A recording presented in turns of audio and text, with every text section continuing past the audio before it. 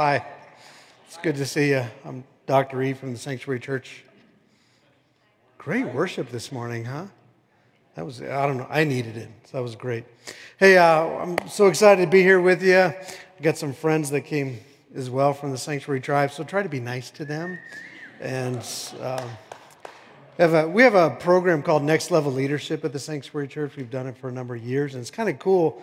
This morning, two cohorts or generations of that are sitting with us. And so Chris just graduated from Next Level Leadership this last term, and Nathan and Carrie were part of that. Carrie's actually on our preaching team, and Nathan works a lot in recovery, and so they were part of Next Level a few years ago. It's just kind of cool, right, to see them. And my friends, the McJoints, are here too, so they knew I needed a lot of support, because usually after I preach, people run me out of the building, and they try to protect me. So, no, I'm just kidding. You guys are actually super friendly. Thank you. I've gotten lots of handshakes and hugs since I've been here, and that's been nice. It's not like we don't do that at the Sanctuary Church. It's just usually we're patting you down for guns and knives and narcotics. So, but touch is touch, right? We all need it. So, Sanctuary Church is on the west side in Old Colorado City, the dark side of Colorado Springs, and then I live in Manitou Springs, the dark side of the dark side. But we absolutely love it there. A lot of strange people. I want to just start off by saying thank you from the bottom of my heart. Thank you first for sharing your pastor Jonathan with us a few weeks ago. It was you guys know you have a stellar leader here in him. I really love that guy. And it was so good for him to open up this series at the Sanctuary Church. One thing, we're a small little tribe over there, and we get our hands dirty a lot. But Jonathan to come in and just let our church know that we're seen was so good for my tribe's self-esteem. I don't know how else to say it. He just spoke love and life into us, and I really do appreciate that. My wife is going to be here today, except that MJ, who preached here last week, Dr. MJ, she's at my church today, and my wife's like, I'd rather hear MJ. So anyway, but I paid them to come, so no, I didn't. Secondly, I want to thank you for this. I want to thank you for your generosity. We just finished a shower project that every Sunday morning we have a thing called Ragamuffin Cafe. So right now, church for us starts at 9 a.m. when we feed about 250 homeless and housing insecure people and families. We've been doing that for a number of years. We just added a huge shower project, and now we have 4 showers. We're running about 30 showers over the course of 3 hours, plus we have professional barbers and stylists come in and do haircuts and things like that. Plus, we're doing dishes. Plus, where our Ragamuffin Cafe is, we have 1 toilet in our gymnasium. Now, can you imagine if you're homeless? Well, how many of you had to take a pee when you got up this morning? All right. So, could you imagine 250 people getting in our gym? That 1 toilet is just being flushed every 2 minutes, And so we had that. We have showers. We have dishes. It was overwhelming our 1960s sewage system. The pipes that go into the city. We just don't have the resources to spend $70,000 was the estimate to have that thing fixed. I just put out a call like, hey, man, we need some help to do this. Pulpit Rock was the very first church to respond almost immediately to help us fix a sewer system. Like, that's not that sexy. It wasn't like we were trying to raise money for some orphanage in Africa. We're like, hey, our pipes are clogged with other people's stuff. And you guys, you love us, and you cared about us, and I cannot thank you on behalf of my church to yours for your generosity to help in that regard. I mean, it just means so much. So, money's a funny thing in churches, isn't it? So, I was in our lobby not long ago, and after service doing the pastor thing, saying hi to people and whatever, and this 5 or 6 year old little girl comes up to me, and she's holding a little sandwich bag, right? It's got a bunch of coins in it and a dollar bill or something, and she comes up and she's just kind of excited because she's meeting the man, right? And I understand, like, people, they look at me and I represent a whole lot more than just myself.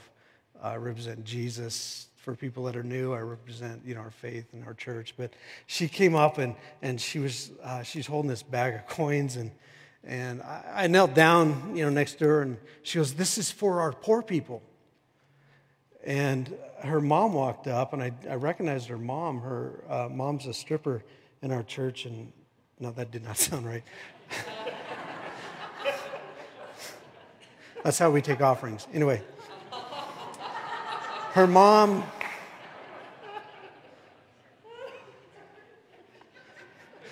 is a stripper. Just had started coming to our church 2 weeks prior and had encountered the love of Christ. Anyway, she walked up and said, "Hey, my little girl just did a little lemonade stand this weekend, and she just wanted to give all the money to our church and to our poor people." And now what I heard that mom say immediately was our church. Like within just a couple weeks, this was her family. She felt accepted and loved, and she was going to be okay, right? So I took that money and I said, "Thank you, I'll for sure give it to the poor people," probably our worship leader. And then, just kidding. But then she kind of, bounced off all happy. And I'm standing there holding this sandwich bag, and this gal walks up to me, and she's probably in her mid-40s, and she's got a brown paper bag and like a little lunch sack thing. And she goes, "Hey, Dr. E, this is for you. I want to give it to you. It's maybe like an offering. I don't want it anymore." And I'm like, "Okay, well, sure." And she had that same kind of weird, giddy, kind of excited, nervous thing to meet me. And so she introduced herself. And I looked in the bag, and it was like, had all these needles and drug paraphernalia in it. And I'm like, "Oh, and sell that for the poor." Anyway, and so I'm holding this bag, and she says, like, "I've been an addict since I was 13. I'm 42. And now I'm free." And she kind of walked off with that same kind of giddy attitude this little girl had. And I'm left holding two bags. And I felt like the Holy Spirit just tapped me on the shoulder and said, "So, son, which offering do you think blesses me the most this morning?" And I know when I'm getting set up, and I'm like, "Both?" He said, "Absolutely." He said, "When people experience my love, they just have to give back, even if it's the little that they have." That's the significance of you and in your giving. It's the same way, right? That when you sow into somebody else's field, you reap in your own. When God's sowing into your field, you want to give it back to Him in any way you can. Amen?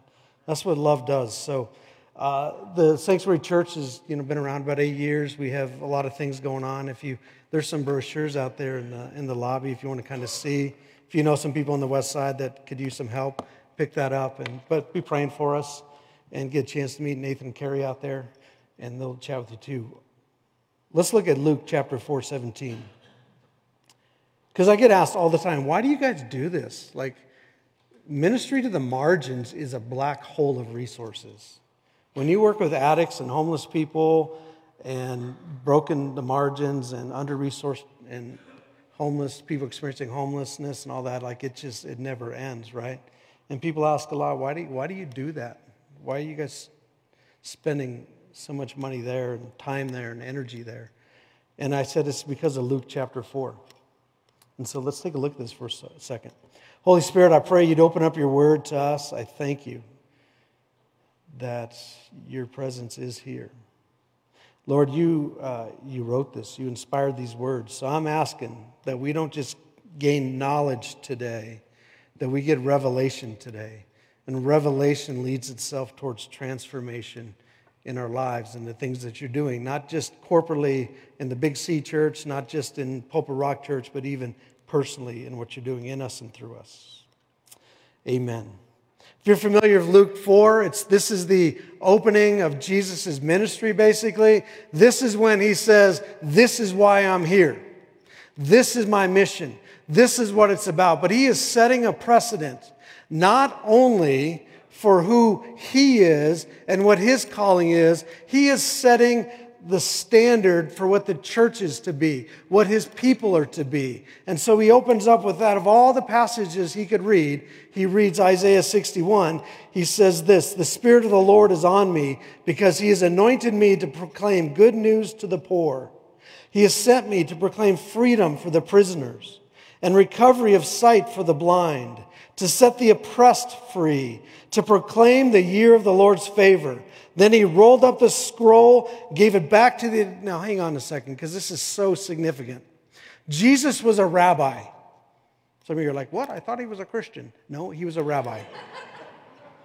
He was a rabbi. He knew the scroll he was reading. He had it memorized by then, but he opened it up. And the crazy thing was, as he's reading this passage of Isaiah, he stops mid-sentence, which you don't do if you're a rabbi teaching or reading in a synagogue. That's actually really inappropriate to do. It'd be kind of like you singing a song and then just stopping mid-stanza and then doing something else.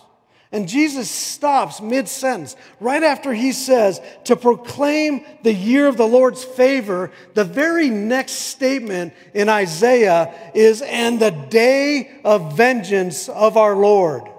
Or, in some versions, and the wrath of our God. Jesus purposely stopped and said, and proclaim the year of the Lord's favor. That was it. Why? Because he was entering into a culture like we have today that almost everybody thinks that God is mad at them for some reason. That I meet people all the time. They think God is angry at them, either because of all the stuff that they have done or all the things that have been done to them. But somehow they're just disqualified. Now they know theologically God has to love them because the Bible says he has to. But does he really like them? Does he really care about them? And Jesus was making a point that from this moment on, this is what the kingdom of God looks like in me, through me, and beyond me. As a matter of fact, you can kind of see that. This was his mission because he finished by saying, today, this scripture is fulfilled in your hearing. So for some reason, he excluded the judgment piece and left it with the love and favor piece. Now, Jesus' mission and ours, thus, is this. It's to the margins. Did you notice that? It's to the poor, to the sick, to the oppressed, to the prisoner. This isn't some add-on to Christianity. This is the base model of what it means to be a follower of Jesus Christ. Now, my buddy Kelly, who happened to be here this morning, I didn't know he's coming, but he's got this sick Tesla. And I remember when he first got it, I got in it and he's started it up, but then he's like, check this out. And he just goes, fireplace. And this big LCD screen lights up, not a real fire, right? But this fire lights up on the screen and the whole interior of the car kind of turns this sexy red, and then Marvin Gaye starts playing and I'm like, dude, this is sick, right? I could just see myself. If I had one of these, man, and all these added features, I'd be cruising down the road with my wife and if things were a little tense between us, I'd just go fireplace. And she's like, where are we going? We're going home, baby. She's like, no, we're not. We're still going to Walmart. I'm like, anyway. But see, this is not, sometimes we think this care for the margins, this care for the poor, that it's an add-on to Christianity. It's all the extra features that super saints get. No, this is like buying a VW Beetle. It is just the basic part of what Christianity is about. It is about loving the margins. That's what Jesus started it as. That's the precedent he set, and that's what he wants us to be doing. But what drives this engine? What drives this organism, the body of Christ and the church, is love. See, Jesus never did ministry to the poor. He never did ministry to the margins. He was a friend of the margins. He was a friend of the poor. He knew them by name because he loved people. As a matter of fact, when Paul, who was a Pharisee of Pharisees, encountered the love of Christ, his whole perspective changed. And this is why I love to match up John 3:16, for God so loved the world, with Ephesians 3:16, which we're going to camp here just for a moment. Ephesians 3:16 through 19. Paul is praying that we would get it like he experienced it. And this is so important.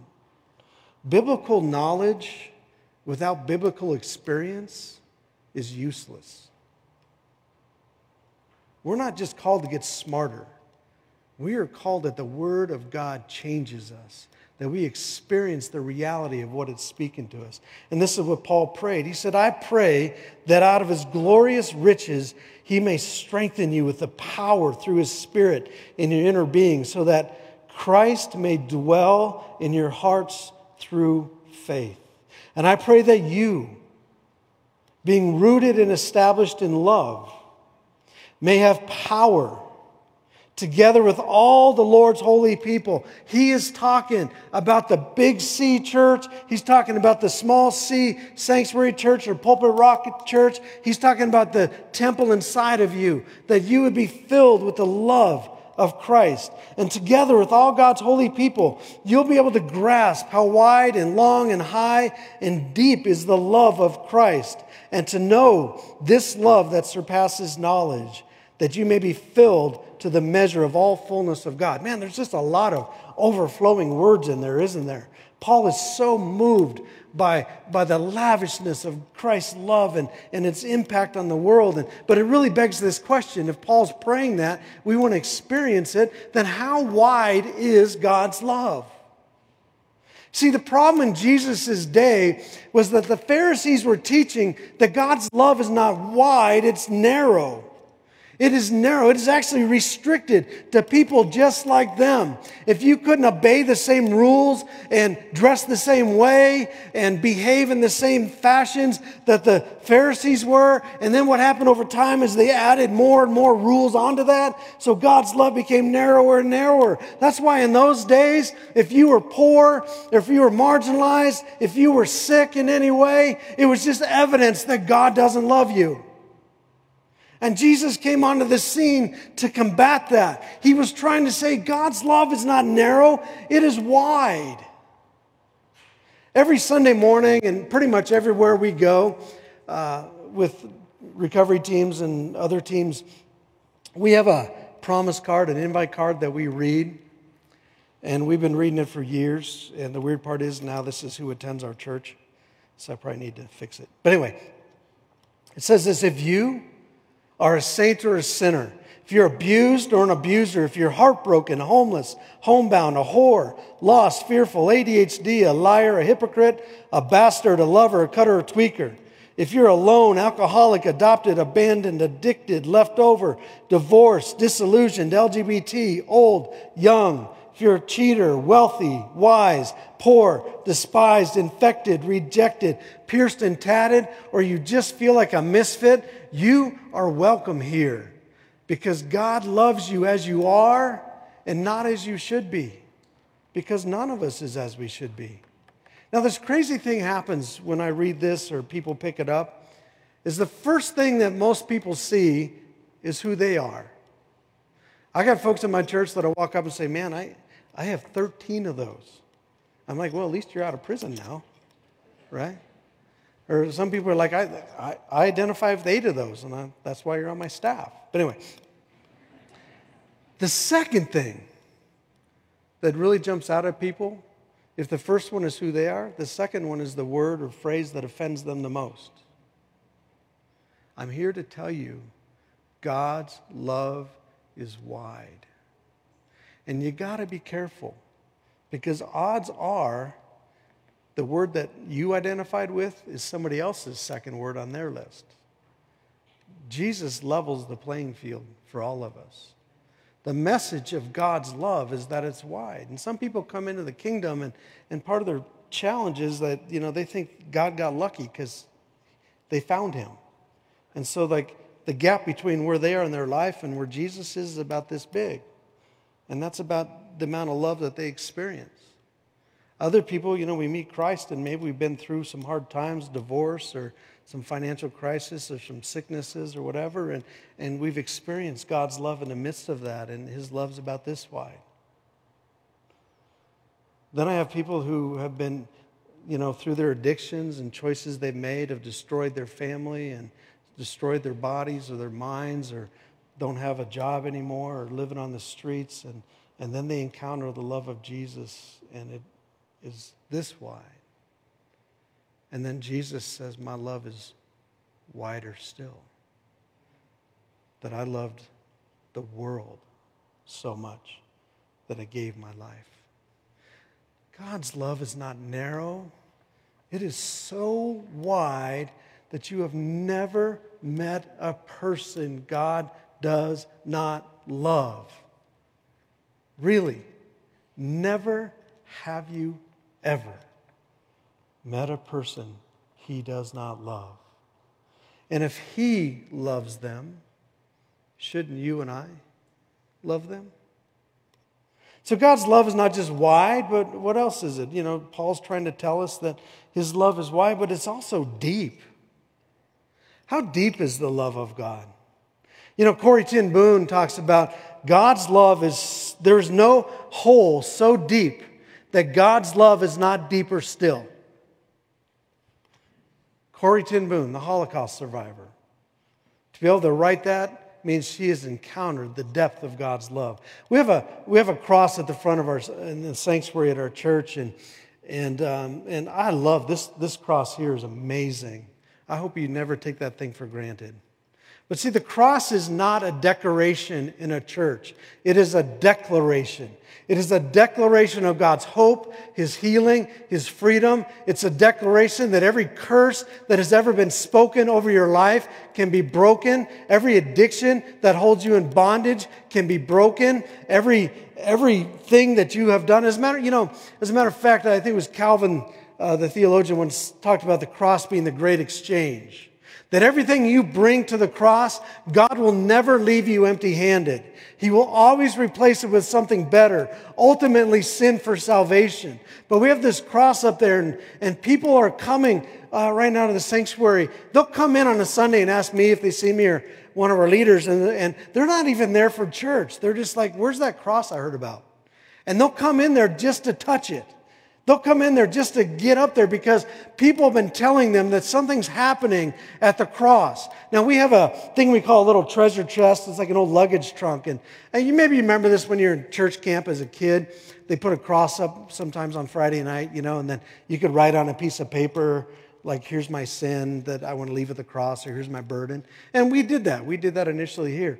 And we told people just leave it in the luggage trunk. But pretty soon what we started finding was less and less bits of paper and more items and symbols. We were finding needles and bags of heroin and wine bottles.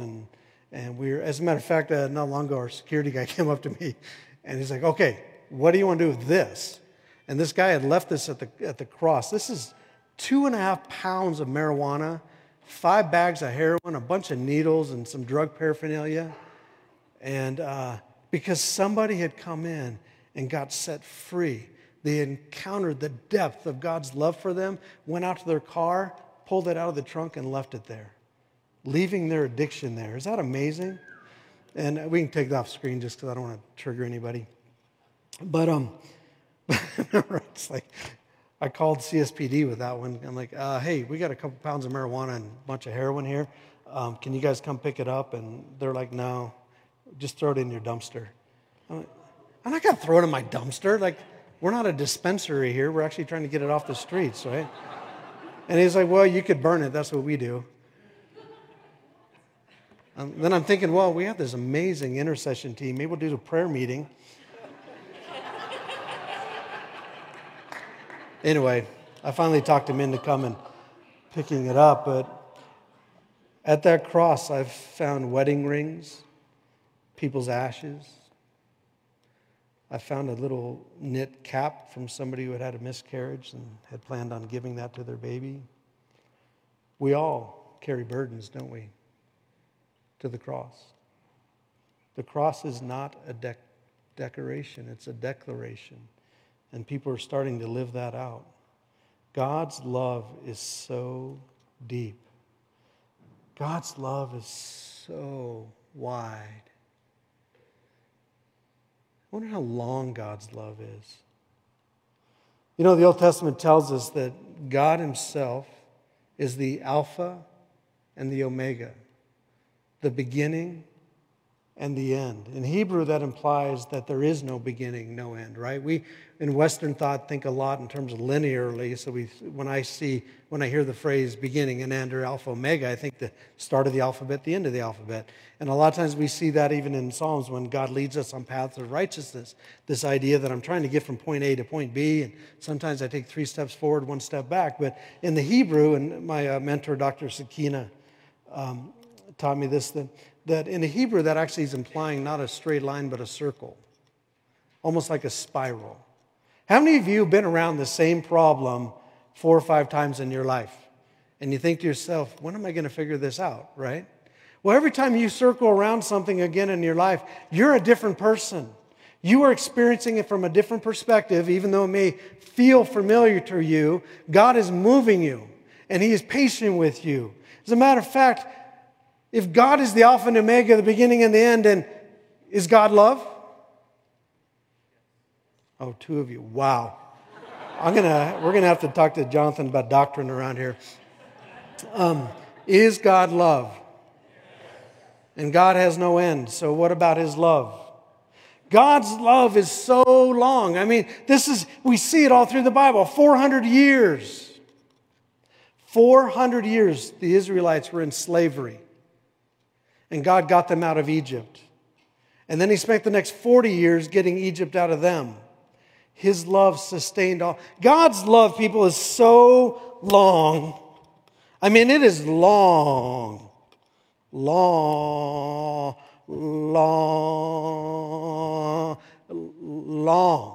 I'm going to run out of breath here. God's love is so long. Even when you don't see Him, His love is still there. I'm jogging. Long. God's love is so long, it'll outlast any problem you are having. As a matter of fact, I feel the Lord just dropped something in my heart. I think there's somebody here right now that think you have exasperated God's patience in your life.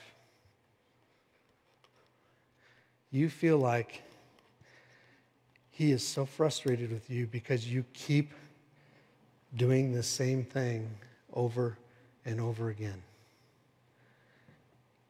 Love is patient. Love is kind. God wants you to know right now that He isn't even close to giving up on you. So do not give up on yourself. Okay, that was free. That was, I think, something from the Lord. It's wide. It's deep. It is long. And it is high. Not like Manitou high. It's like high. Isaiah 55:8 says this, "My thoughts are not your thoughts, neither my ways like your ways. Just as the heavens are higher than the earth, so are my ways and my thoughts higher than yours." If God is love and His thoughts are about you, then what kind of thoughts does He have about you? He has thoughts of love. If you don't believe me, there's a prophetic passage in Zephaniah 3:17 that says it this way, "The Lord your God is with you, the mighty warrior who saves. He will take great delight in you. In His love, He will no longer rebuke you." If that doesn't hearken back to what Jesus said in Luke 4:17, that He is proclaiming the year of the Lord's favor. It is not about His wrath in your life. It is not about His vengeance in your life. It is about His love in your life. As a matter of fact, He will rejoice over you with singing. Worship was amazing this morning, but do you realize before you got here in worship, when you woke up this morning, God was singing over you. Now, some of you would probably assume that's a funeral dirge, or maybe the Star Wars March of the Emperor, don, don, don, don. No, it's a love song. He loves you. What does it sound like? I imagine if you've been to Niagara Falls, like if you've stood near there and just the mist and the roar and like the ground almost shakes. There's so much power coming with that water. Maybe if you took that and combined it with 10,000 angels harmonizing and then you squeezed it into what I heard not long ago with one of our worship leaders. She just had a baby and she was sitting with her little one in the morning and singing just this lullaby, but also kind of humming, soothing. Like, what if you could take all that power and God looked at you this morning and just sang a lullaby because He cares about you and He wants your soul and your mind at peace. God's love is wide, it is deep, it is long, and it is high. May you experience the love that God has for you in your life. And may you understand that in the kingdom of God, fullness is measured by overflow. May you continue to give away the love that God has given you. Let's stand. Have the worship team come up. May you be generous with the love of Christ. May you continue to be generous financially here as a church, as you are. You're impacting this city and this world. May you continue to be generous with your wisdom. The things that you have learned in life, God hasn't just given you those experiences and those lessons for you to hold it, but He intends for you to give that away.